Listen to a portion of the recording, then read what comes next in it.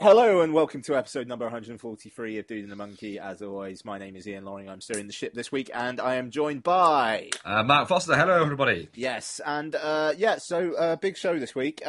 Later on, we're going to have we're going to be joined by Brad Porter, kind of like industry insider to and ex Eat Sleep Live film Oscar blogger person to talk about the Academy Award nominations.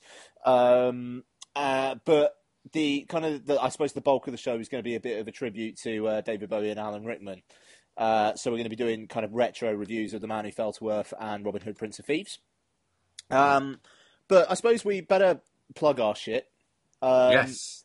So yeah, we launched a YouTube channel last week. Yeah, we have. There's so far there's one video on it that's going to be a weekly feature of yourself, isn't there? Yep, Let's Forget Physical, which is a guide to the latest releases on iTunes and like the latest offers on iTunes as well. And Mark's also going to. Have you come up with a name for yours yet? Yes, it's called Look at All My Shit. Oh, it is Look at All My Shit, isn't it? That's right. Which I haven't recorded yet, but by the time this is out, it might be up. Hopefully it'll be up for the weekend. Which essentially is, I'll briefly explain what it is. I've moved house, as you long-time listeners or even short-time listeners will know, but I boxed up my DVDs all between, I forget how many there is, but there's somewhere between 2,500 and 4,000 in there.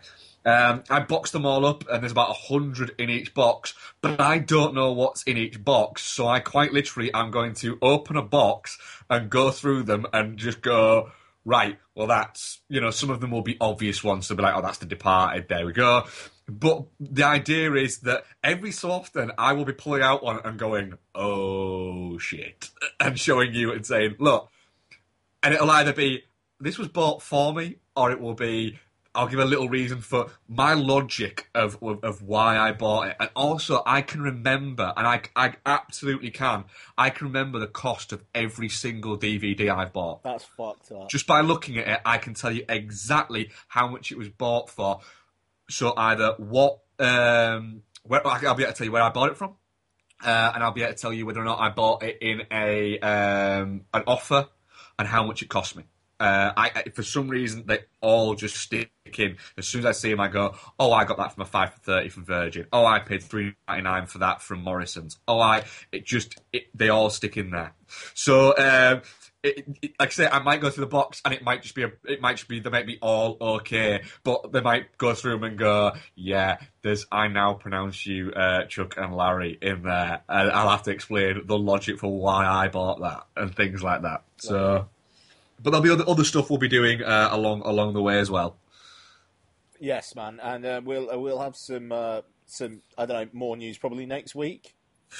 Yes, we will. Yeah, we will be. Oh, I suppose we might as well launch now. We are going to be launching a dudeandmonkey.com website. Where you'll be able to get the podcast, you'll be able to get the YouTube channel, and also it's somewhere for me and Ian to put stuff that we want to write. Whether or not it is film related or whether or not it is not film related. It doesn't necessarily have to be because it's just somewhere that we can put our stuff out there. Yeah, exactly. Yeah. So I don't know. It should be a lot of fun. It'd be good to actually get. I don't know, get ourselves out there kind of, as a brand, I suppose. Yeah. As silly as that fucking sounds, but I don't know, just like get it reaching out more than just the podcast. And I mean, the kind of like we're also doing the podcast as like a kind of a slightly video feed on YouTube. I want to look into maybe like doing a Google Hangout, which can then post to YouTube, us actually on camera doing the podcast, and then extract that audio and then put that up as a podcast. Yeah, I think basically, essentially, what we're doing this year is we're going to kind of go, right. We've done this for 3 and a bit years now, and we've got what we think is quite a sort of loyal set of listeners that we're very thankful for, yes. And I think we've just kind of gone, do you know what? Let's kind of just not branch it out a little bit, but let's look at getting some writing done because we can do this, and let's look at this YouTube thing and see if this works, and just really just kind of go, right, Dude and the Monkey, it isn't just going to be the podcast, it's going to be these are the things, and okay, if they don't work, we'll stop doing them. Yeah. But we're not gonna commit to. I'm not gonna commit to regularly saying, look, every Tuesday there'll be a new article from me on blah. It will be as and when. Some weeks I might write 2 or 3 things for the site. Some weeks I might go 2 weeks without getting a chance to write. Yep. It's just going to be something there for us to kind of go, do you know what? I fancy writing this. This has pissed me off, or I really liked this, or anything like that. And like I say, it might not even be film related. Yeah, exactly. Yeah, no, I mean that's exactly it, man. Sorry, I was just sorry, forgive me, I was looking at something. Yeah, so that's it. It's good. What I was looking at, our YouTube analytics. 100% male views so far. Yes, yes, which is I don't expected. know. Yeah, it is expected, isn't it? 0.5% from New Zealand. I'm guessing that might just be Mike. Yes, if it isn't, then fuck you, Mike. yeah, no, quite. So yeah, there you go. So we don't have a custom URL for YouTube yet because you've got to be on there for at least a month and have at least 30 subscribers. We have 26. Thank you very much to everybody. YouTube doesn't show you everybody because, like, if some people choose to keep their thing private, then it stays private. We just get the number, so we literally can't thank everybody. But it is appreciated, and we will put a link in the show notes and whatnot as well. But to be honest, hopefully, if you just search "Dude and a Monkey" or look at our Twitter feed or even Mark and I's Facebook, if you can, if you Facebook friends and whatnot, feel free to add me at least. I don't know about Mark; he might not. Yeah, add me though. Yeah, but yeah. So we will try getting to add my daughter at some point anyway. So. Yeah, man. Like that, just a bit of context there. It is constantly asking me, but I think Noel as well. To follow Mark's daughter on Facebook. I don't even think I follow my own daughter on Facebook. It's just like. Is there not an algorithm on Facebook that says maybe don't suggest 31-year-old men to follow 12-year-old girls on Facebook and also daughters of friends? Yeah, it's weird. It's just mental. It's mental. So there you go anyway. Sorry, you still there? Yes, still there. Sorry. Yeah, so, I mean, let's skip trailers. What we'll do... to be honest, we've already recorded the bit with Brad, so that'll probably I'm probably just going to stick that up at the end of this show. So we've had the Brad bit, we've recorded the Brad bit. We don't have an awful lot of time left over. We've got enough time for what we're going to do, but there's not going to be any trailers, not any what we watched, and we're basically a return to the regularly scheduled programming next week. Yes. So which one do you want to do first, Mark? Let's do Robin Hood first. Okay, cool. So, Robin Hood, Prince of Thieves. So it stars the great Alan Rickman, as well as Kevin Costner, Christian Slater, a bunch of people. Some of them speaking in English accents, some of them not at all. And it's directed by Kevin Reynolds. It kind of sees Reynolds and Costner almost at like the height of their powers, I suppose. I mean, they went on from this after this to do Waterworld, giant hit worldwide. Even though it's a film probably more known for its end credit song than the film itself. It was my first time watching this, and I watched the 2 hour 35-minute extended version. What version did you watch, Mark? Well, after you said you'd watch that version, I thought, motherfucker, I'm gonna have to watch that version now as well. So I watched that version as well. May I just say, one of the great unexpected F-bombs of all time. Yes, there is. If you're listening thinking, hang on a minute, nobody says fuck in Robin Hood, Prince of Thieves. Well, they do in the extended version, for no apparent reason. Yeah, and I was looking on IMDb after, it's Christian Slater. I don't want to spoil it, frankly, because it's so unexpected. But Christian Slater ad-libbed it, and then they just thought it was funny. Yep. And they had to cut it out of the theatrical version, but they just thought, fuck it, we'll leave it in for the extended version. And the extended version also features Kevin Costner covering himself in horse shit. Yes. So that he can kind of pass off as a smelly peasant in the climax, which is brilliant. Now, right, fuck Kevin Costner.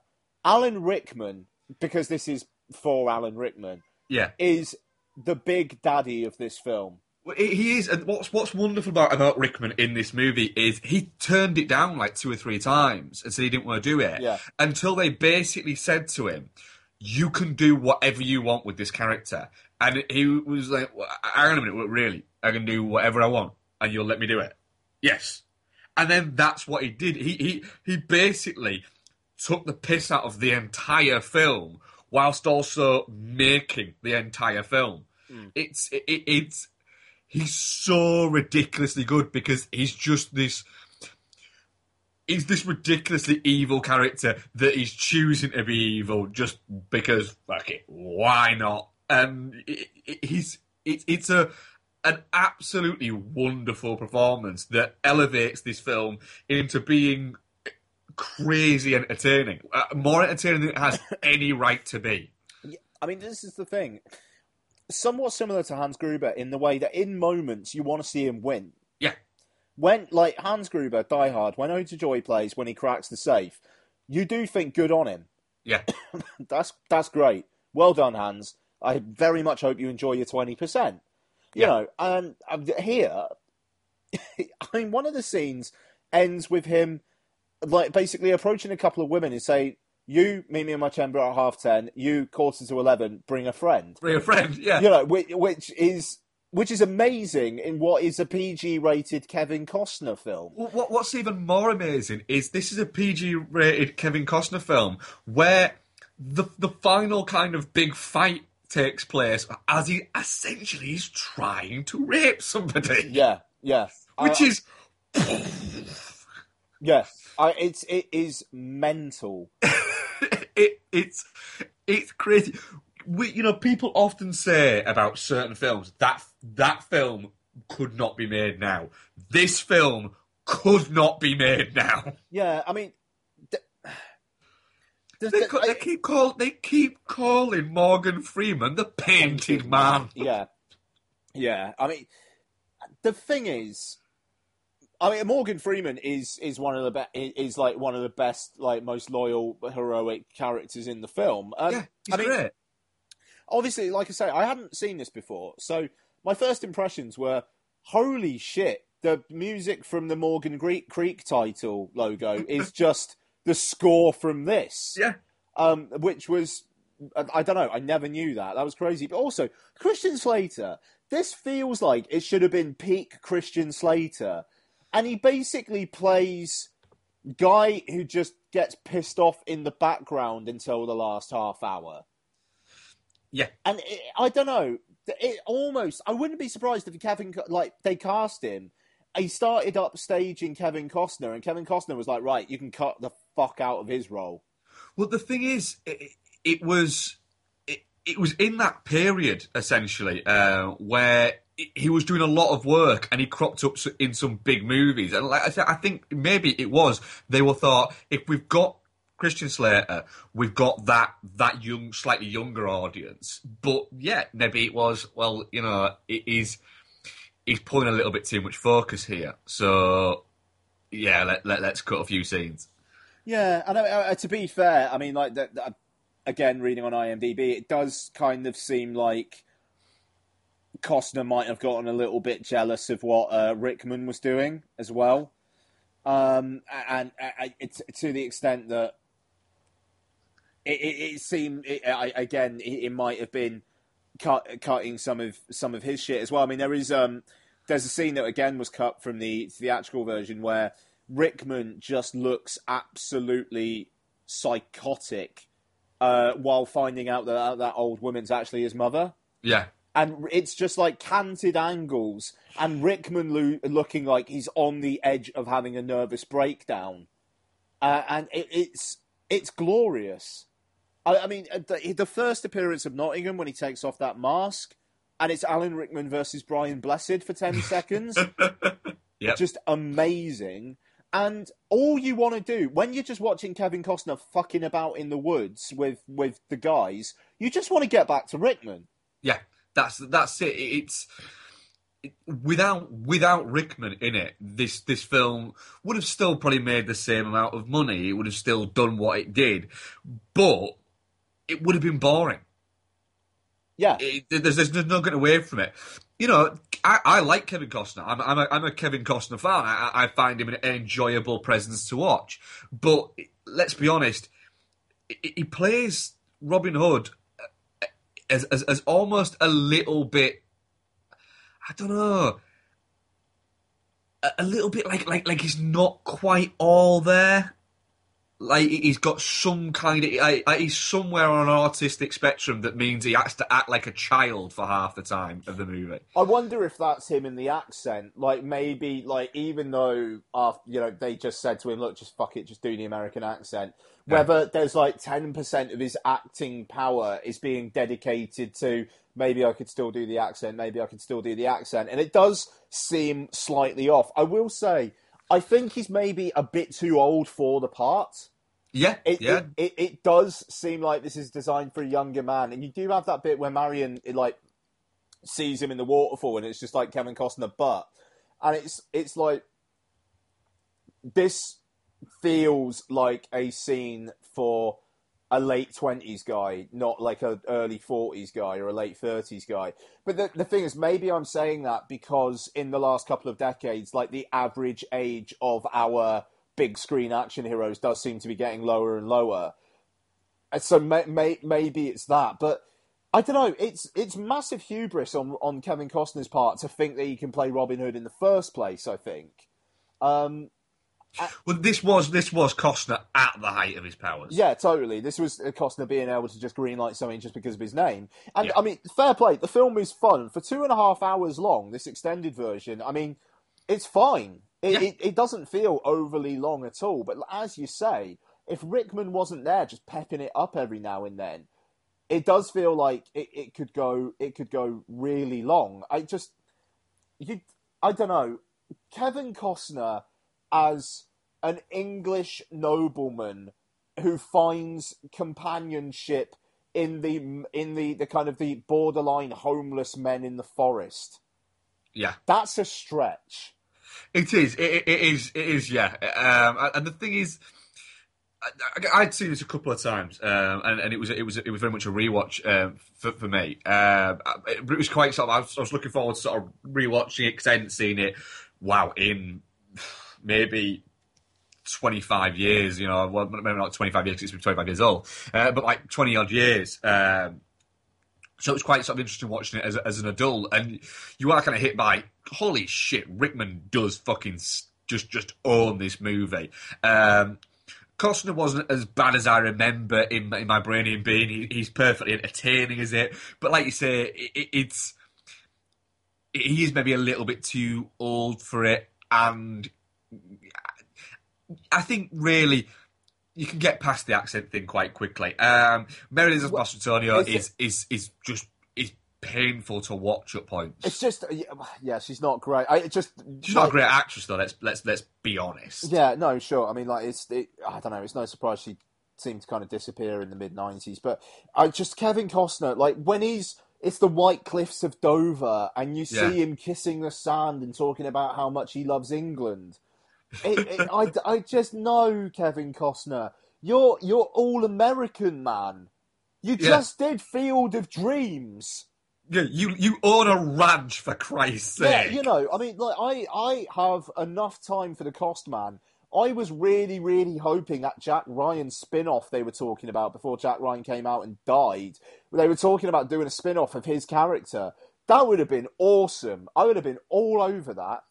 I think Kevin Costner's great. He's. You can't deny how good some of his movies have been and how entertaining some of his movies have been. But he also, every so often, throws out a strange one as well. I mean, good on him for trying it. Don't get me wrong, but and spent him a lot of money. Yeah, no, absolutely. And I mean, just the fact that it's weird. Like the guys, his gang. It's like some of them are like, "Oi there, me lover." Yes, and then they're incredibly regional. Yeah, and then you've got other guys who aren't even trying, just do an American accent. It's discombobulating. It really is. And, I mean, Mary Elizabeth Mastrantonio, which with a surname like that, English as fuck. I don't know, there's enough, cognitive dissonance in this film to just every now and then, just like, what am I watching? But then Alan Rickman comes in. I mean, like, this film is a 4 out of 5 for me. But I think 3 of those stars, to be fair, are Alan Rickman. I'd go as far as saying you could probably argue that 3.5 of them are. Yeah, sure. 3.5 for that, and half a star for Christian Slater's F-bomb. Yeah. And, like you say, Slater doesn't do much apart from that, really. He just acts really fucking moody. And then when you get like, we're all supposed to have time, when you get we're brothers, you're like, oh, fuck off. Yeah, no, exactly. I know,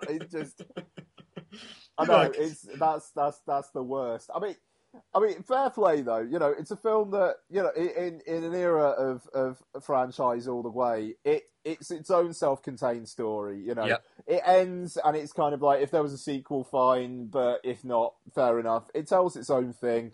It has its own weird transatlantic world. I don't know. It's a very fun oddity. Yeah, that is exactly it. I had a lot more fun with it than I thought I was going to have on a rewatch, to be honest. I finished and I was like, do you know what? Yeah, I'm all right with that. I enjoyed that. Totally. I watched on a Sunday afternoon, and that's perfect. I watched part of it on a Friday night, part of it on a Saturday night, and by the end of it, I was like, yeah, that's me sated. That's very nice. Good 2.5 hour romp. Why not? Would I rather watch Fast 7 than this? Yes. But in terms of romps these days, would I rather watch Guardians of the Galaxy? Yes. But if I went to see this in the middle of like the third week in April, and I went to the cinema to see it on a Sunday morning, I'd get out and go, "Oh, it's all right." That. Yeah. Exactly. I don't know. It's definitely not shit. Great deal of fun. Yeah. Great deal of fun. Absolutely. Okay, cool, man. So let's go on to The Man Who Fell to Earth, shall we? Yes. Okay, so Nicholas Roeg's The Man Who Fell to Earth, starring David Bowie, Candy Clark, and Rip Torn, a name that never fails to amuse me. Yeah. Like, it's just a pun in itself. It's lovely. So The Man Who Fell to Earth, I think a second time watch for me. Yeah, third for me on that one. Yeah. It's a bit long. It is a bit long, isn't it? I love Me, My Bowie. Me, My Bowie, and he is the best thing about this. Yeah. It's a bit long. It is. The thing is, the crazy thing about Man Who Fell to Earth is Bowie's fantastically cast and plays it fantastic, because he doesn't just play it as David Bowie. He isn't just going, well, it's about an alien and Ziggy Stardust. I'm an alien. Hello there. Yeah, you see, he could have just gone and turned up and gone David Bowie, but he doesn't. He creates this character there, or he embodies this character that already existed in the novel. But like you see, what Nicholas Roeg has done, it's an incredibly art house movie. There's a lot of that going on, and at points you are going, this is really feeling like this is 2.5 hours long. Yeah, I mean, the issue I have with it is that the central relationship between Bowie and Clark is not super compelling. I don't really get why he's so infatuated with her. She's cute. Yep. But that's kind of about it, it's there's not enough really there to hang on, and towards the by the end, when it's she's older and she's coming back to see him, I am a little bit like, I don't really care, and I get she's old and he's young, and but he's an old soul and it's tragic and all that kind of stuff, but I don't know. I needed the kind of the music video type sequence with the gun just to kind of keep me going, I think. Yeah, it does. They do kind of add a little bit of pep into there. There is, the thing about it does lack an element of story to it, which I think benefits it often as much as it hinders it. Yeah. No, absolutely, man, absolutely. It's but oh, bloody hell. What's going on with that? I think she really doesn't want a bath. Okay. Anyway, sorry.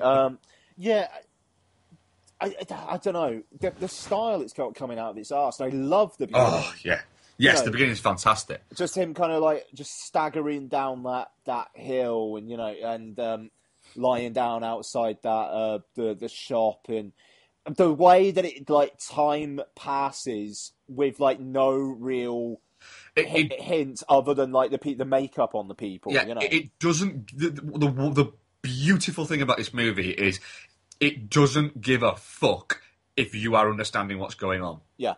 It is telling its story, whether or not you're following it or not, at all. And it's one of my third watch, and I'll be freely honest. I'm still not 100% sure what was actually fucking going on a lot of the time. I just know that I was liking what I was seeing most of the time.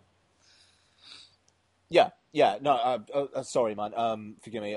We got we got a couple of emails. Bloody hell. Oh, cool. Sorry. Not for reading out on your podcast, please. Oh, okay then. Fair enough. The person who sent a thing saying not for reading out on your podcast, please. I will forward that to Mark, and thank you very much for the. Well, actually, you can see it in the Dude and the Monkey thing, but yeah, thank you very much for feeding back and whatnot. Thank you. But yeah, no, I mean, I really like the fact that there's the sequence with Rip Torn where the girl's kind of taking the photos, and it's the self-developed film, and it's the realization that shit. Okay, so it's kind of advanced so far that now this World Industries has gotten to the place that they're developing all this kind of stuff, and the way that you realize time's passing is not immediately obvious. And like you say, it doesn't care if anybody's giving it doesn't give a fuck if anyone's really following. It just wants you to kind of go with it in its kind of way. And I mean, Rogue was like that a lot. I mean, like, Jesus Christ, have you ever seen Insignificance? I've not, no. Oh my God, that fucking film. It's like a Albert Einstein and Marilyn Manson and a baseball player, like kind of all meeting up for a night, and it just like it's just go with it, just go with it. Well, yeah, I'm fucking sold on that one. Is that the Gary Busey one? Yeah, that's it. He plays the baseball player. Oh, why haven't I seen this? By the time we next record, there'll be what I've been watching will be that movie. Okay, fair enough. Yeah, it'd be interesting to hear your thoughts on that. I think you'll probably quite like it. But it's all like like you say, the narrative. It's just Rogue. He just does that. He expects you to just go. Yeah, I mean, it's like performance as well. The way the two characters, kind of the personalities, kind of like switch and things. It's I mean, it's fascinating. It's just that this film takes it a bit too long and a bit too languid. And even though Bowie, it's this weirdly heartbreaking thing, just watching him like move from water to a gin every now and then by the end it's just bottles all over the place. Yeah. In the last scene, I mean, the ending is. I love the ending. The conversation he has with Rip Torn, and he just puts his head down and the credits roll. It's and I noticed as well the fact that it's not just a static shot there. It was literally like Rogue just had to say, right, David, just put your head down, just stay there for about 3 minutes. Yeah, yeah. It's not like you say. It's not a static shot. It's just there.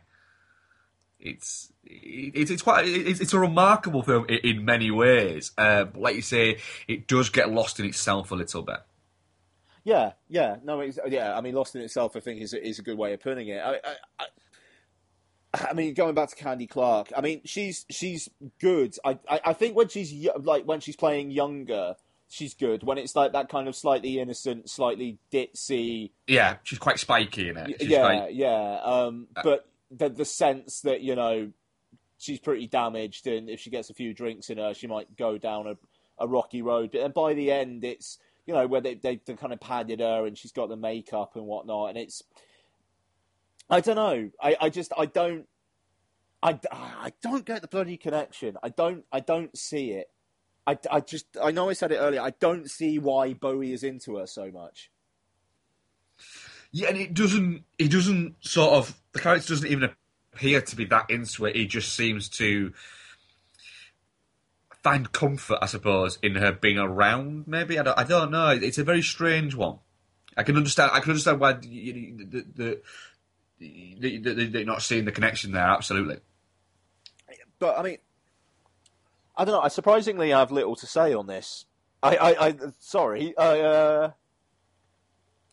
The thing is, it's a very strange film, and it's supposed to be a strange film. It's made to be a strange film, but it's a strange film in the fact that we're talking about a film that's 2 hours 20 minutes long, but in the great scheme of things, and also it's a film that's 2 hours 20 minutes long about an alien that lands in Earth, builds a business empire with the idea of getting water back to his own planet to save his own planet. While he's on Earth, he's missing his wife and his kids, but he develops sort of standard human failures while he's on Earth. That's a lot that's going on, whilst also the business world, eats him alive as well. That's a lot that's going on, yet there isn't a lot that actually goes on in this movie. So it's a really, really peculiar movie. But it looks fantastic. Yeah. It's got a great atmosphere to it. And maybe part of that atmosphere is the fact that you are watching it going,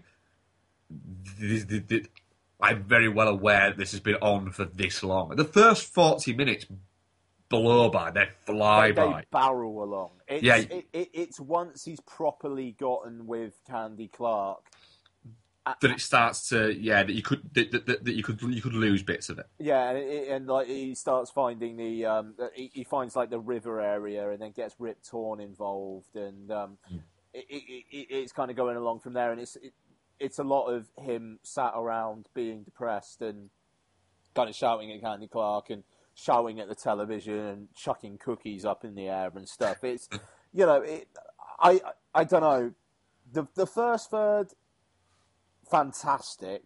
Yeah. The middle third, okay. The last third, I can take it or leave it. Yeah, I agree with those. Yeah, really. Yeah, but definitely not shit. But yeah, it's one where you have to really want to watch it, is what I'd say. Yeah, I mean, that's the thing. I mean, I'm glad I watched it again. I do wonder whether I'll ever watch it again. I think I will, you see. I bought it off iTunes for $5.99, even though, what I will say is I do actually have it on Blu-ray, but it's a screen and copy. And I couldn't bother to dig it out of the box, so I thought, $5.99, do you know what? I'm happy with that. I mean, I'll be honest, I torrented it, which was one of the last torrents I'll ever do, because I've been banned from torrenting by my wife. A friend in work got a kind of a legal notice type, warning letter type thing, and it's freaked things out. But with me as well, in fairness, a little bit. But yeah, anyway, so I'm pissed off, actually. If I knew it was $5.99 on iTunes, I wish I'd checked iTunes, actually, because I probably just would have got it from there. Yeah, I was quite happy to pay $5.99 for that. Yeah, that's a fair price. So, yeah, it's definitely not shit, because there's more to it that's good than not, for sure.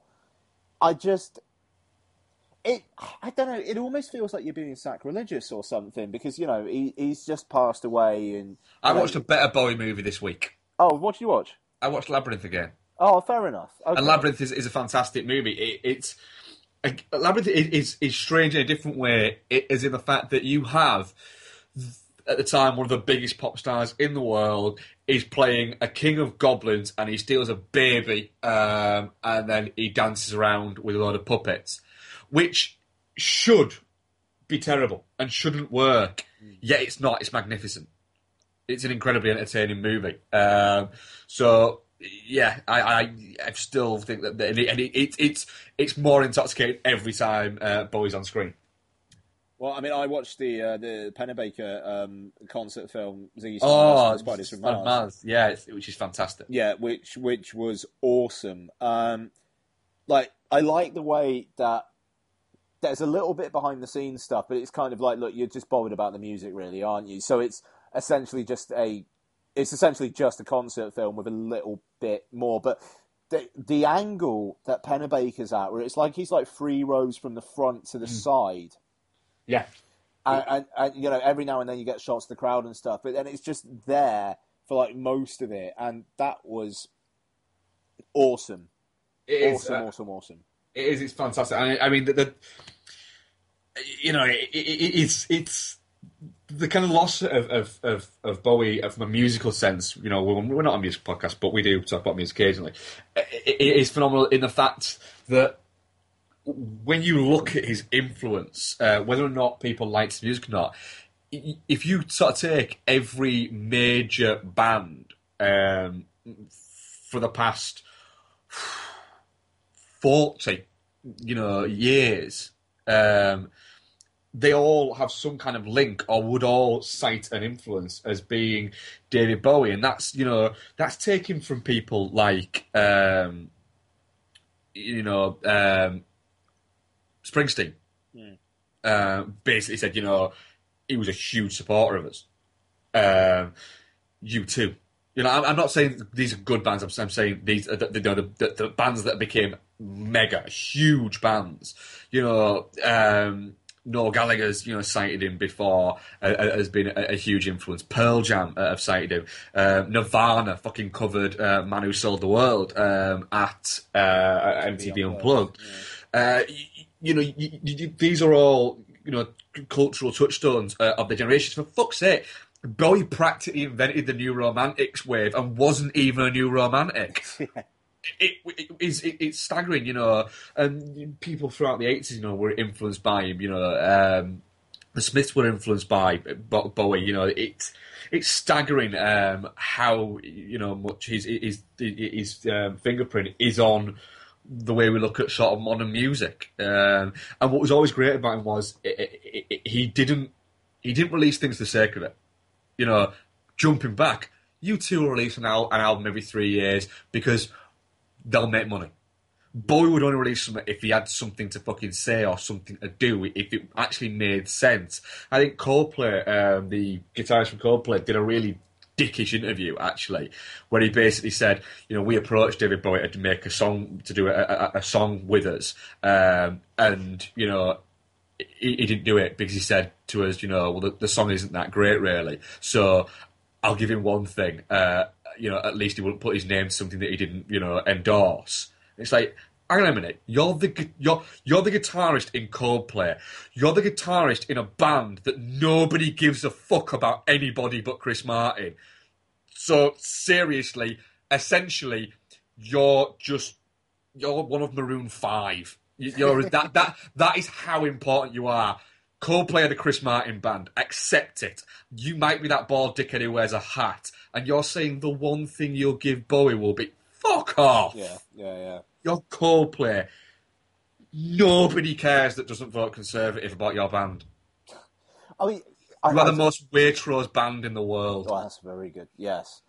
I don't know. I mean, like, I listened to Black Star earlier this week, and I don't know. It's mental that somebody that vital and pretty fucking current, it's just, I don't know. It's just gone. I mean, you look at somebody like Rod Stewart, who just puts out any old shit every few years. Somebody like the kind of same era as Bowie. Yeah, and yet you got Bowie, who with The Next Day and with Black Star was still sounding relevant.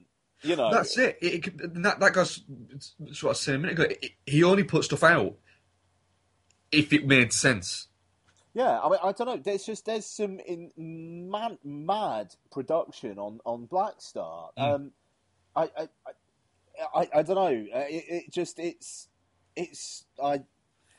I can't really put it into words, man. It's the one big pop culture touchstone death that's really, really, really like gotten to me, like in a long time.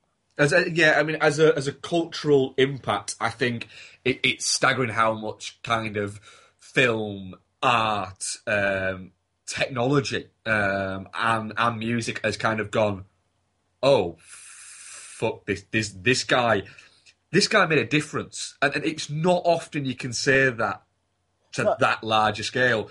But David Bowie made a fucking difference all the time doing it, while also seemingly being a really nice, guy. Yeah, no, I mean, oh God, that photo that was like taken 2 days before he died as well. Holy shit! I mean, considering how far gone he must have been. And he still looked cool as fuck. Yeah, to be able to do that, it's... I don't know.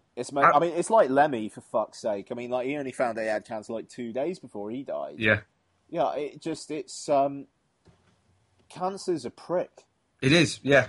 And I think, with someone like Bowie, we've just kind of got to say, thank you. Yeah, totally. Yeah, absolutely, thank you. And, I don't know, I mean, like, I just say briefly, my mum very tangentially knew him in her youth. He was shagging one of my mum's housemates for a time 40 years ago, and apparently really, really, really, really, really, really nice guy.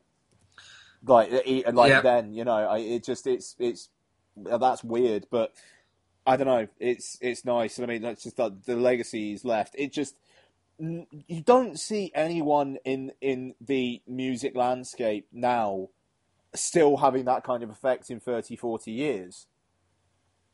Anybody in his pomp, well, not his pomp, but in like the 70s when he was doing Ziggy Stardust and then Young Americans and whatnot, and there's just nobody around now. I mean, like, do you think Justin Bieber's still going to be relevant 30, 40 years on?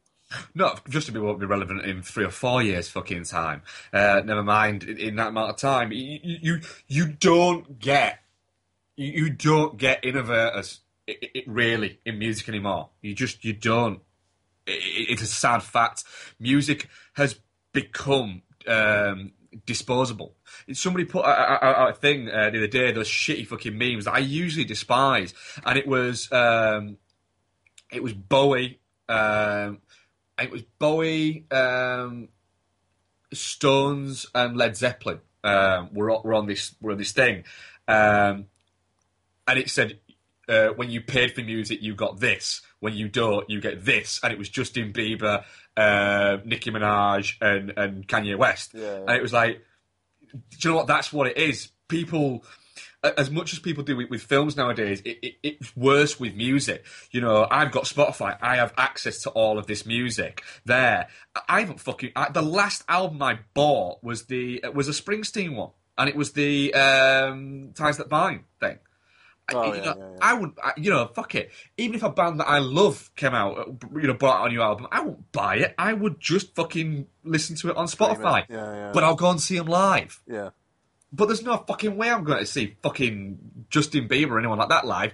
Not because I don't like him, but because I'm not paying 70 quid to watch somebody fucking A, not sing live to fucking mime, and B, for the miming track to be fucking auto-tuned. Yeah.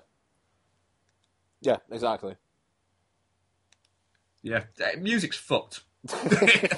I'm sorry, it is. I'm sure there are great bands out there, but I just can't be fucking bothered to fucking find them. That's why all of my Spotify is just stuff that was released 10 to 30 years ago. Nice. Yeah, my favourite album last year was a fucking cover album. Right, I'm going to leave it there because I need to go. Yes, and I need a pee as well. But what are we covering next week, Ian? Ho Shao Shen's The Assassin. Boom! Forward to this. Yes! Boom!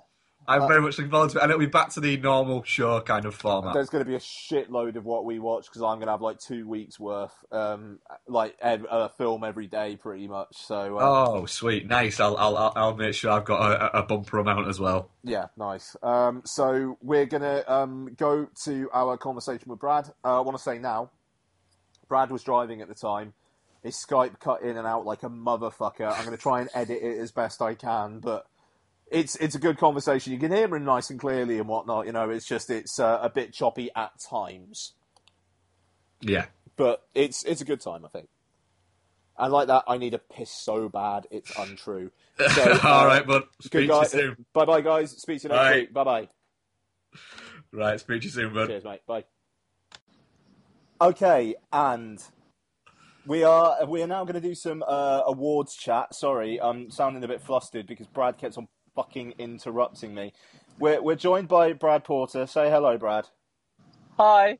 And Brad's actually driving at the moment, so I've got no idea how he's Skyping, but maybe let's not ask. But so Brad's deemed to join us for some Oscars chat, which he used to do on 35mm Heroes for a few years as well. So it's it's nice to have some continuity there. So Mark, if you don't mind, I'm just going to kind of kick off with Brad. Generally, yes. What do you like out of 10? What do you rate the Oscar nominations at this year? Oh, 8. I don't think they were that embarrassing, contrary to popular belief. Yeah. So, well, I mean, let's address the elephant in the room right now. Hashtag Oscars so white. I'm gonna say hashtag the best, like the films in Best Picture are all better than Creed and Straight Outta Compton. I wouldn't necessarily say they're all better than Creed. I'd say that they're better than Straight Outta Compton, but Creed, if I was to put it in there, would be the bottom tier of that pack. So it's not like, and lots of worthy films get missed every year. Carol was missed this year, which is more egregious. Yes. Than any of the others. I believe that this. I mean, obviously, yeah, it sucks, but to focus on 2 years in a row where there's been no persons of colour nominated for an acting award, when in the 13 years before that has had, I mean, I'm not saying that it's like. I read one tweet that was like, we gave 12 Years a Slave a Best Picture. It's like saying I have a black friend. I'm not trying to say it's that, but it's every year the Academy say we are trying to diversify. I believe they are. It's not like it has been decades of lack of nomination for people of colour, other minority, or I'm trying to think of a good way of saying this. I mean, no one's kicking off that Todd Haynes wasn't nominated for Best Director, but it comes down to the films, and I think this was a fuse that was laid down last year, and anyone was looking for an excuse to light the match this year. Yeah, absolutely. Yeah, go on. That's the absolute thing. Is people were desperate this year to focus on that, and like Brad says, it just the fact that there were no, however we're describing it, minorities as they were, and in the nominations for the big acting awards, they've gone, look at this, the Oscars are so white. It's like the point is, sorry, yeah, yes, a little bit there, but maybe it's just the fact is, everyone that's nominated there, I haven't seen The Danish Girl yet, but everyone else that's nominated in the Best Actor, for instance, there, I think delivers a better performance than Michael B. Jordan in Creed. So, and it seems to be that seems to be the one that they're throwing out there and saying, well, what about Creed? It's Michael B. Jordan and it's Creed. It's Straight Outta Compton and Jason E. Mitchell and it's Idris Elba, and then lesser Will Smith. But that's about it. And the thing is, you're in this danger. I mean, we're going to get. It's 3 white guys talking about this on a podcast. So, there's no win here, but you're looking at. The upsides. I read a lovely article, another one today by Nathaniel Rogers, who Ian shared and got a load of shit for last week. He did another article saying that because the Academy have announced they're going to look into changing things at their governors' meeting next week. And the Oscar, whenever they're pushed into a corner to react quickly, they always make it worse. Yeah.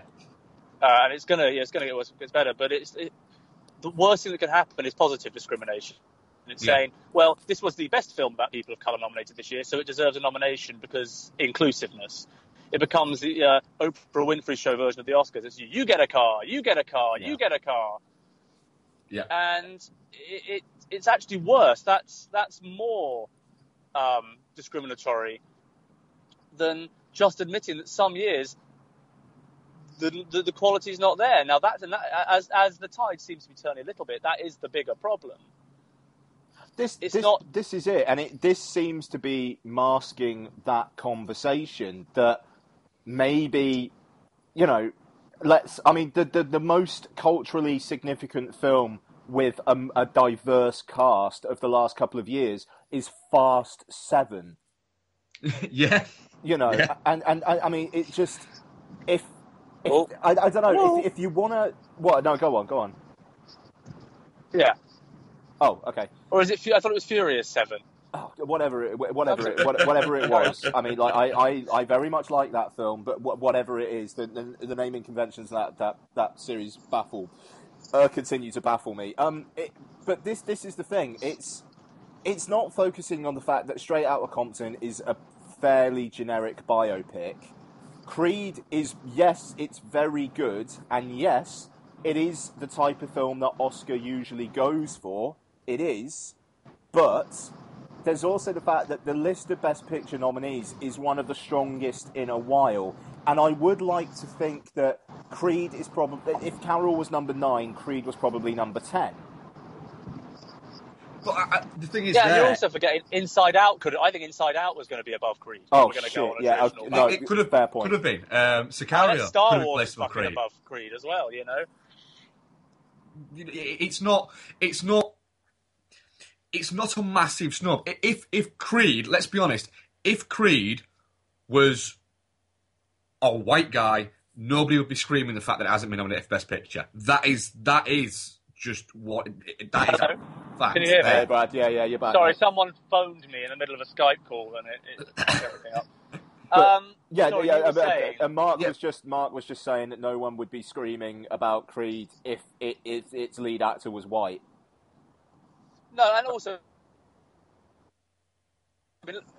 as I've said a few times in things with you, Creed is the sixth sequel in a franchise that's seen better days. Yeah. Directed by a 29-year-old upstart, no matter what colour he is, as horrible as that sounds. Of course, yeah. And I know, BAFTA members and Academy members I've spoken to haven't watched it, but they've said they've nominated for Stallone because they know the character he's playing and they like him. They're not watching the film because it's about a black lead with a black director. They're not watching it because they don't want to watch another Rocky film. Yeah, and that kind of falls a little bit back to what myself and Ian touched upon, I think, in the last podcast at some point, where we're saying the Oscars a little bit is kind of becoming it's his time thing, rather than... It's a gold watch. Exactly, yeah. It's becoming a little bit like that. And I still think Stallone's going to lose the... What, to Mark Rylance? Even though he's picking up some momentum. I think it's like Mickey Rourke losing to Sean Penn after winning everything else. Yeah. For the wrestler. Yeah, no... Yeah, quite. Will lose me. This is fun. I think he's gone again. Yeah, I mean, it is what it is, isn't it? And this is the thing. Yeah, I'm sure Brad will join back in a bit. This is the thing that's. Oh, there he is. I'm back. Yeah, cool. I was just saying. I mean, unfortunately, this is the thing that is overshadowing everything, and no one's at. It doesn't really feel like anyone's actually talking about the actual nominees. Instead, it's the people who haven't been nominated.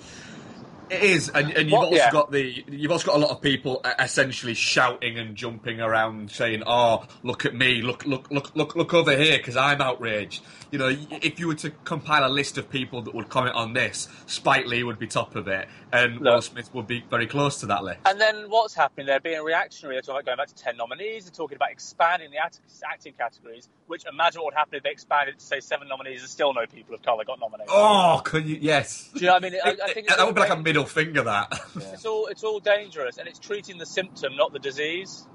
This is, and that's exactly my point. It's yes, the Academy is the lightning rod that, like, it's the big thing that goes to the mainstream is the Oscars in the film business, but it's the fact that there needs to be better films starring like diverse cast and people of colour. It is what it is. That audience is not very well represented in terms of pure quality in cinema.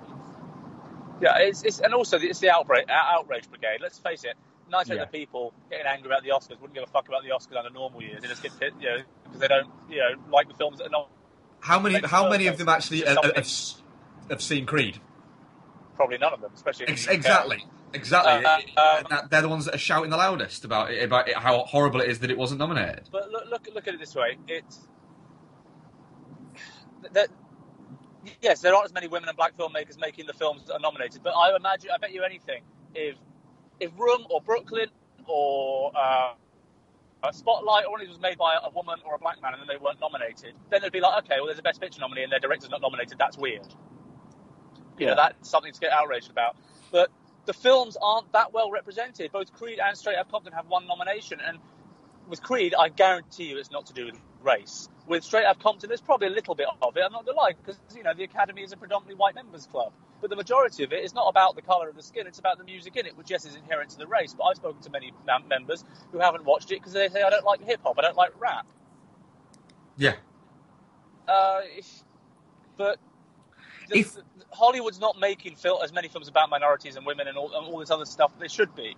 And I think the Academy probably is homophobic. They like their films about gays or homosexual or transgenders when the monster dies at the end. It explains Brokeback Mountain, it explains Milk, it explains Dallas Buyers Club. Why they embrace Dallas Buyers Club, why they embrace, even Brokeback Mountain to an extent probably didn't win because only one of them dies. Danish Girl has, 5 nominations? The monster dies at the end. Carol is a film that is about 2 healthy lesbians who are in love by the end, It doesn't surprise me they don't watch it and don't vote for it. Brad's gone for now. I think maybe it's worth focusing on the positive for a bit, though. So, I mean, Best Director, I genuinely think George Miller's going to do it. I think you could be right based on the fact that Inarritu got it last year, and I don't think they'll give him it 2 years running. Yes, there's that coupled with the, this is probably going to be the only time George Miller gets nominated for Best Director before he dies, so let's do it. I will say it's interesting, I did my bets last week, and already Bet365 are offering to pay me more than I'd bet if I cash out now. Really? Yeah, I only bet £3. I'd already get $4.50 back. For the sake of 150, I'd keep that betting because you might get a bit more out of that. I got 8-1, and now it's down to 7-4.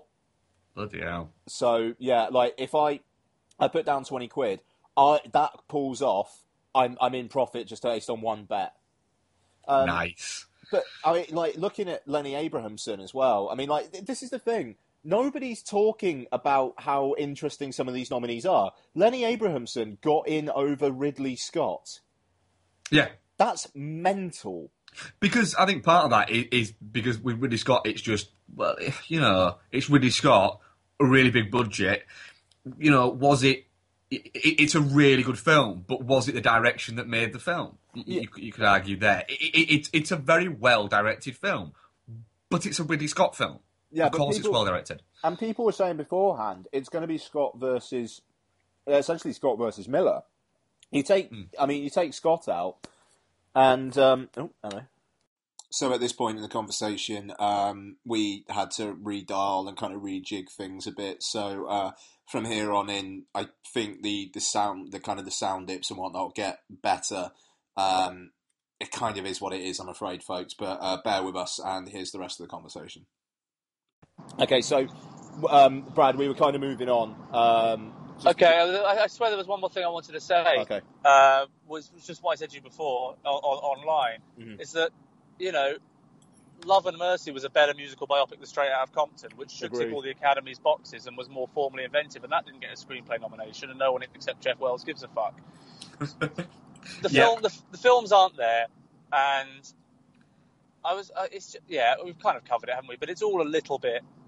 I can't wait to see how Chris Rock handles this. That's going to be very interesting. That is very interesting. I mean, if I was him, I'd burn the house down and just think, fuck it, I got a feeling he might.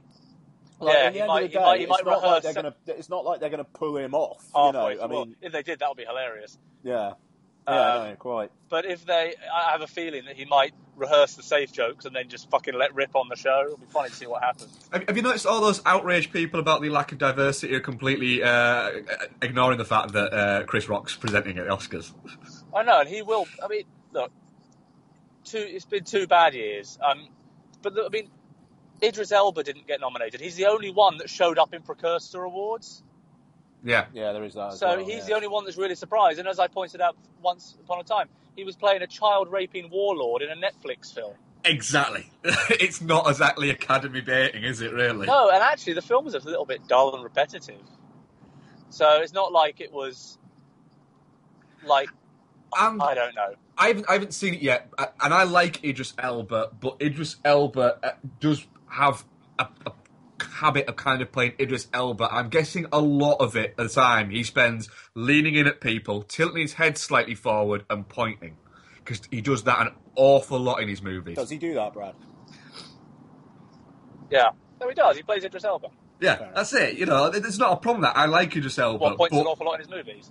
He points and leans his head in forward and goes, and talks away from people while staring at them. That's just what he does in every movie, whether it's comedy, drama, thriller, action, or what. You get the same Idris Elba. Yeah. So, Brad, is George Miller winning Best Director? Well, I mean, it does seem like... I mean, the bookie's favourite is still Inarritu, but do you think that's just like an uninformed perspective? they've never given. I'm 95% sure they've never given back-to-back Best Director Oscars. They haven't, no. And I can't imagine Inarritu is where they're going to start for a very, very fucking empty film. Ooh. Empty, You know, eh? it's, yeah, I don't think and that's a weighted ballot, isn't it? Not a preferential ballot. I don't think there's enough people. People might think what he did was technically impressive, but what George Miller did was more technically impressive and has a good film to back it up. That's it. Yeah, that's interesting. I mean, I was saying to Mark, I put my bets on last week, and I'm already being offered to cash out at more than I bet for him. Yeah. And I've got a feeling that's only going to go up as the weeks go on. Sorry, go on. I just think Inarritu won the Globes because they didn't reward him for Birdman. They're playing catch up. That makes sense. Who won last year then at the Globes? Linklater. Oh, okay, that makes sense. Boyhood. Of course, he did. I mean, look, the DJ aren't going to give it to Inarritu 2 years in a row. But they might give it to Ridley Scott, which would really confuse things. The problem is, if Ridley Scott was nominated, I was picking Ridley Scott to win it because he was a bigger gold watch thing than George Miller. Yeah, that's true. Tom McCarthy, I still think Spotlight's winning Best Picture, and I think The Big Short wins before Revenant as well. I put Revenant in third place behind those two. That's interesting. Big Short's catching the zeitgeist at just the right time, and people will like it more on a weighted ballot, something like that. And Spotlight, Revenant will be a film that'll be number 1 for a lot of people and number 8 for a lot of people, I'd imagine. Spotlight and Big Short are going to be between 2 and 4 on most ballots. I'm wondering if I'd agree with that. I'm wondering if Big Short might be one of those ones where it's nominated for loads and ends up winning nothing. Runs out of steam. I think it's winning adapted screenplay, which will make Adam McKay an Oscar winner, but they're not giving him one for directing. I think it wins adapted screenplay. Revenant wasn't nominated for screenplay, which is also a big gimme, you know. Yeah, fair enough. Still, I haven't lost you again, have I? Yeah, no, you're back. This is going to be really good fun for you to edit. You should get an Oscar for best editing for this podcast. I'm wet at the anticipation, Brad, I tell you. Fuck's sake. Okay, so you think Spotlight's getting Best Picture? Here's a question: do you think Spotlight's getting anything else? I think Spotlight or Big Short, original screenplay, and I think Big Short's taking adapted screenplay. There's something about Spotlight. I don't know. It doesn't feel. I don't know. It just doesn't feel like there's a lot of chatter about it. I've had this underlying feeling that the critics groups were going to love it because it's about journalists. But there is that thing, every now and then it starts to get worthy status, and it's the important film to vote for. Yeah. An original screenplay isn't. I think it's the biggest Best Picture nominee in original screenplay, isn't it? What else is there? Ex Machina, Inside Out, Straight Out of Compton, and what's the other one? Bridge of Spies. Yeah. Yeah, and that's not a good screenplay by anyone's measure. So, it's a spotlight for Best Original Screenplay, I think. And as always, look out for Best Editing. Although I think this is one of those years where Mad Max wins all the text and then doesn't win Best Picture. That would be interesting. Yeah. Yeah. Okay, here's another question as well. Mark, I'm sorry, I'm just asking Brad questions. No, that's fine. He's got a bit of insider on this, but cinematography. Mark, what about cinematography for you, bud? It's a strong category this year. I think it's down to. Hiya. I'm going to ask Mark again in a sec, just in case Yep. Brad goes. Sorry, Mark. Cinematography. Yep. I'm fascinated by this one this year. What do you think? You asking Mark? No, you. Before you cut out again. I think Lubetsky wins 3 years in a row. Yeah, really? Yeah. Is he, like, as far as you know, I mean, is he, like, well-liked as well as being kind of admired? Yes, he is one of the most beloved men in this industry. Everyone adores him. Okay, fair enough then. I was kind of wondering whether Lachman was going to get it for Carol, just because Carol was not going to get, like, anything else, apart from maybe supporting actress. I think Carol's winning score. Oh, really? Yeah. Over Morricone? Yeah, they don't like The Hateful Eight, I don't think. I think there's a bit of a anti-Tarantino thing. John Williams, I think, stands. I think it's John Williams for his, plagiarized score of his own work, or Carter Burwell. And Carter Burwell, like the Splat last year, is a very unrewarded composer. Yes. And it's a very memorable theme, and you can't deny how much that goes over with the Academy. Look at Brokeback Mountain winning Best Score for about 5 notes. Well, that's true. I mean, I must say I was very, very pleased to see Sicario in there. I mean, that and Steve Jobs are my favourite scores of the year, and It Follows, which I know you don't like. I don't remember the score from It Follows. I'm not going to comment on that myself, but no, that's interesting. I mean, like that whole thing with John Williams actually getting in there is a bit, and Morricone, in fairness, yeah, you got some Exorcist 2 and whatnot in his score, haven't you? And the Thing outtakes, yeah. Has anyone really actually questioned that? No, because they're legends. Yeah. That's all it is. Yeah. They get the obligatory elder statesman pass from the Academy. Yeah, fair enough. But anyway, you were asking about cinematography. I don't see who else. I think Ed Lachman is too reserved. You've got to understand what they vote for is it's the whole Academy vote. They don't understand what cinematography is. They vote for the prettiest, almost visually striking. And I'm not diminishing the Revenant cinematography. As much as I think the film is a soulless, empty shell of a film, it's Emperor's New Clothes. The whole marketing campaign has been, look how hard it was for us to make this film. Look how technically brilliant we are to kind of disguise the fact that oh, look, he's naked. There's nothing there. But you can't fault the technical attributes in that film. And Mark, how about you, man? Cinematography? I think the Revenant will probably get it. Lubetsky will probably get it. Just because, like you say, there seems to be very little love for Hateful Eight this year. I think Mad Max will get the technical ones and will miss out on that particular one out of the non-sort of big awards. I just think that they'll look at the Revenant and go, "Oh, look, it's all outside. It's the all this natural light thing. Yeah." And it is gorgeous. A lot of it is how did they do that? And I just think, what else is there? Mad Max, there's a lot of pushback. I know. I'm surprised it actually got the nomination as gorgeous as it is, because a lot of pushback looking for how heavily graded it is. Yes. And how heavily treated it is. Carol, I think, is too small. The Hateful Eight, I mean, they love Robert Richardson, but again, I don't think they like the film and its interiors. And the only thing, I just think there are too many Gold Watch contenders this year with Stallone, DiCaprio, George Miller, that Deakins would sit out again. There's not he's going to be the Gold Watch contender one year. Yeah. And it could happen. It's a strange one, that one, that it got nominated for cinematography, but missed out on all the other big awards, really. I imagine Sicario was not far behind for Benicio del Toro and even Best Picture and Best Director. I think it was probably up there. Came out a little bit too early. and was a little bit too cold. So many BAFTA voters I've spoken to, and a couple of Academy members, don't get it because they were sold an action film and got this very subversive, questionable thriller on American military politics. It's not what they were sold, and there's nothing worse than upended expectations for a lot of voters. As what similar happened with The Road. Yeah, exactly. That's not what they were sold. So they're voting. They're voting on the film they wanted as opposed to a film they got. Yeah. And my only upset with Sakara's personal one is my good friend Joe edited it, and I thought the editing was tremendous, and I really want him to get a nomination. Joe Walker. Joe Walker, yeah. He got nominated for 12 Years a Slave, and he'll get nominated again. He's doing Denis Villeneuve's next one, and I think he might even be doing Blade Runner 2 as well. He'll be fine. Wow.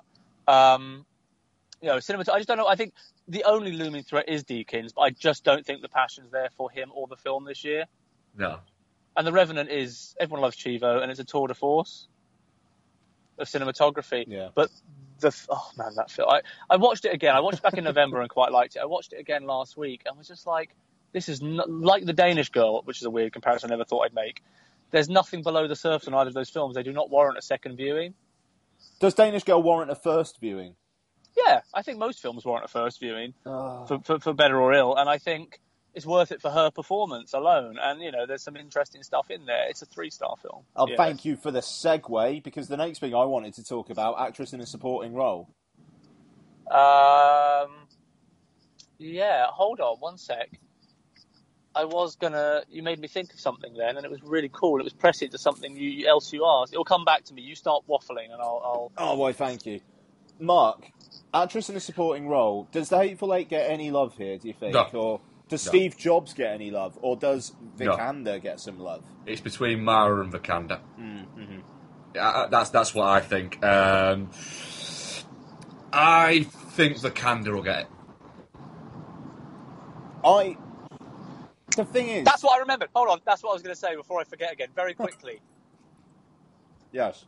About The Revenant, the best films about survival are not about how they survive, but why they choose to survive. And it's why The Grey is a much better film than The Revenant. There. That was a thought I had in my head. I'm not going to disagree with that. I'm not going to disagree with that either. I really like The Revenant, but I'm not... I really like The Revenant. Sorry. But Who do you think was winning, Ian? Yeah, so I've got... It's the only thing Steve Jobs is going to win, if it is going to win anything at all. And it won't win it. Yeah, so you're that sure Vikander's going to do it, eh? No, I'm not that sure Vikander's going to do it. I just don't think Kate Winslet's going to do it. Okay, well, I think Steve Jobs is going home empty-handed, unfairly. I think Michael Fassbender gave a better performance than DiCaprio this year. DiCaprio should have won 2 years ago when he gave a better performance than McConaughey, but they're always a couple of years behind the curve. And they just didn't like the film so much because they were told it was a failure, therefore they perceived it as one. I don't see how Vikander doesn't win it. I don't see how she doesn't. I think she's played a lead role in supporting, which already gives her an unfair advantage. It's a more emphatic role than Rooney Mara's in Carol, and she has a lot of love for Ex Machina. So everyone who loved her in Ex Machina will vote for her there and say we're giving it to her for Ex Machina, even though it says Danish Girl on the ballot. Yeah, I mean, speaking of Ex Machina, Alex Garland getting a nomination for Best Original Screenplay. Is that maybe the most surprising nomination out of, the big ones? No, I was predicting it to get a Best Picture nomination after really? that DJ thing. I thought it was going to be this year's District 9. Okay. It's beloved. People love it. And that script is fucking brilliant, how it's always constantly shifting loyalties as to whose side you're supposed to be on between those three people.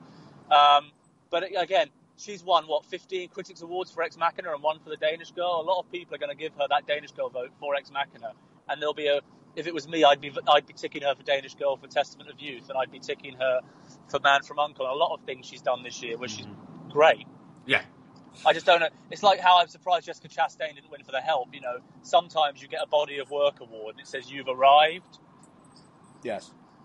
And I think that's it for her. And she's banging Fassbender. It's that perfect spot, cross section of she's doing work in critically acclaimed films that are doing well, and she's in the gossip column because she's dating a celebrity, so everyone knows who she is. And this could be the coolest slate of acting winners ever. DiCaprio, Stallone, Brie Larson, and Alicia Vikander. Mm-hmm. Yeah. I mean, that's cool. Although I have that sneaking suspicion that Mark Rylance might upend him, because I think the Academy is still the Academy, and sometimes they're just going to vote for the British Shakespearean thespian in the Spielberg film. I'm just happy that Mark Rylance, the voice of one of my daughter's favourite cartoon characters, is going to be an Oscar winner. It could be. Either way, it's still even with Mark Rylance, it's the coolest slate of Oscar winners in a long time. Yes, quite. So yeah, but then best actor, of course, DiCaprio is winning it. I think Fassbender or Matt Damon deserve it more this year, even though DiCaprio is a perennial deserving nominee. It's a very strong. What is it that this year in that I haven't seen A Danish Girl, and I'm not a fan of Eddie Redmayne. So and look, Michael B. Jordan gave a better performance than Eddie Redmayne. If we're going to pick at hairs, but I think if you're looking at actors that missed out, there's probably people the Academy were going to recognise before. They don't like young actors. You've got to remember, anyone under the age of 30. It's really rare. And Michael B. Jordan played a subtle part. You know, they don't go for subtleties. Hold on, what other categories do you want to talk about? I think we're almost done. Best documentaries is undeservedly going to go for Amy. I can't believe Listen to Me Marlon wasn't not nominated. That really upset me. Actress is Brie Larson, just done. Yeah, I think I think Alicia Vikander is winning supporting actress at the BAFTAs for Ex Machina. I think Saoirse Ronan is winning Best Actress at the BAFTAs. I think Room goes empty-handed at the BAFTAs and then comes back strong with Brie Larson at the Academy. Mm-hmm. Yeah. Although, to be fair, Brie Larson could win at the BAFTAs because BAFTAs have long since abandoned all hope of recognising British talent. Yeah, did you want to comment on that at all? Because I know you were pretty cheesed off about that again. Well, I just think the British Academy of Film and Television Awards, it's embarrassing they didn't nominate a single British film for Best Picture. You know, they didn't even nominate... I mean, you could argue that, yes, Carol has some Film 4 money in it, but it's not a British film at all. You know, it's wrong. And that's always the thing. I mean, I refuse to believe that the token working title slot this year fucking work. I don't want to say too much because I've worked for them, but you know, it's like Wizard of Oz. I always imagine I want someone to mock up a poster that's Eric Fellner's face projected on a big green curtain with Tim Bevan pulling the ropes behind it, like the Wizard of Oz. But I refuse to believe the Danish. Do you want me to edit that out, Brad? No, fuck it. Up to you. I refuse to believe that The Danish Girl, which is a film I think is perfectly fine, is a better example of British cinema than 45 Years or Brooklyn or Macbeth. Two of those three films went... No, what's the other? There was another one that went completely empty-handed as well. I think, but you know, Macbeth didn't get a single nomination from the Academy, from the British Academy. Yeah. For its technical craft or best, you know, what a crock of shit. Even if you didn't like the film, you recognise its craft. There was another one. I'm not sure. It's not Brooklyn because that got nominations. It's not 45 Years. But there's another. There's another. Is The Lobster.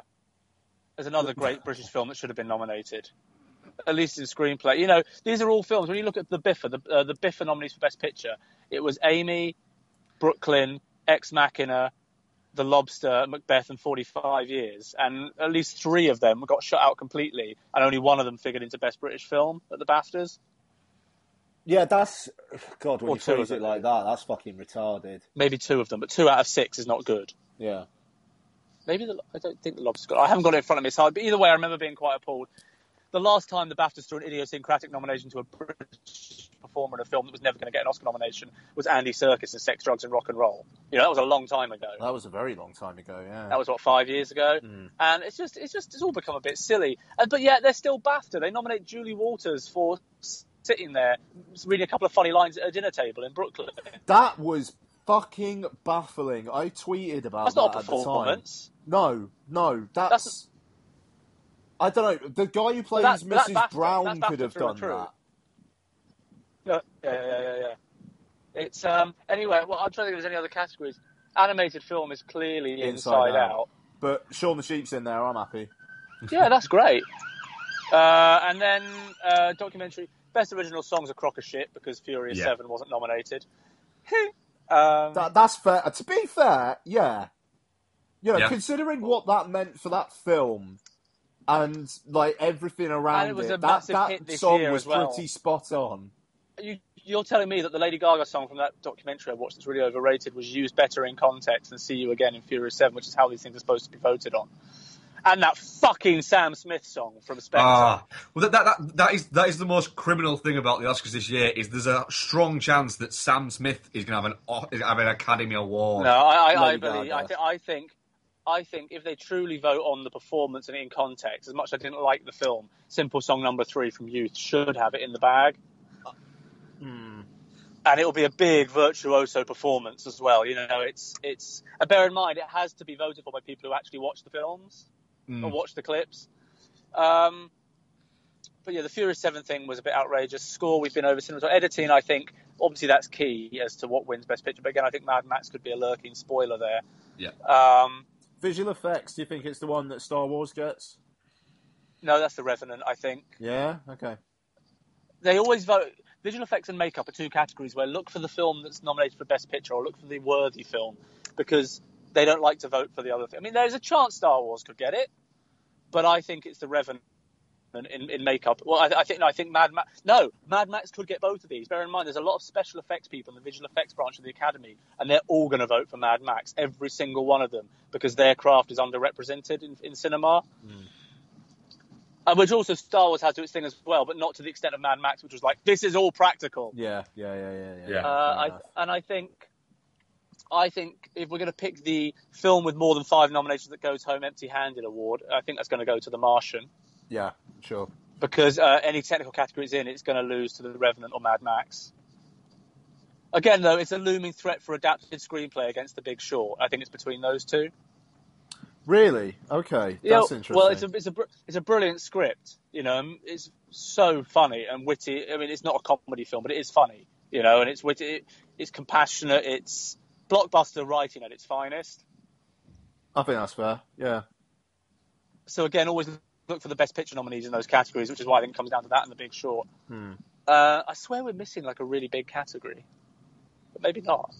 No, we've done score, we've done song, done visual effects, done all the acting, done picture, best director, visual effects already said. I don't know, makeup and hairstyling. Could the 100-year-old man who came down a mountain win? Oh no, he climbed out a window, didn't he? He didn't come down a mountain. Which is an incredible feat of makeup. It doesn't surprise me that was nominated at all once I realised it was on the short list. Yeah. But anyway, I don't know. I think that basically my thing is, yes, there's a controversy that needs to be thingy, but overall, it's a surprisingly decent slate of nominees, and a lot of the winners are actually quite obvious when you think about it, or down to a couple of deserving winners. I don't think there's going to be many things that would really upset too many people if the presumed favourite didn't win, because the ones in second place are still great. Yeah, it's a very good year. I think they've done well, personally. I agree, to be fair. Yeah. Anyway, I'm going to go because I'm just arriving. I'm sorry it was a bit bitty, but at least we got there. Nah, dude, there was like at least a solid half hour of stuff there. Don't worry. Nice one. Thanks, Brad. Thank you very much, Brad. All right, speak to you in a bit. Take it easy, mate. Bye. Bye.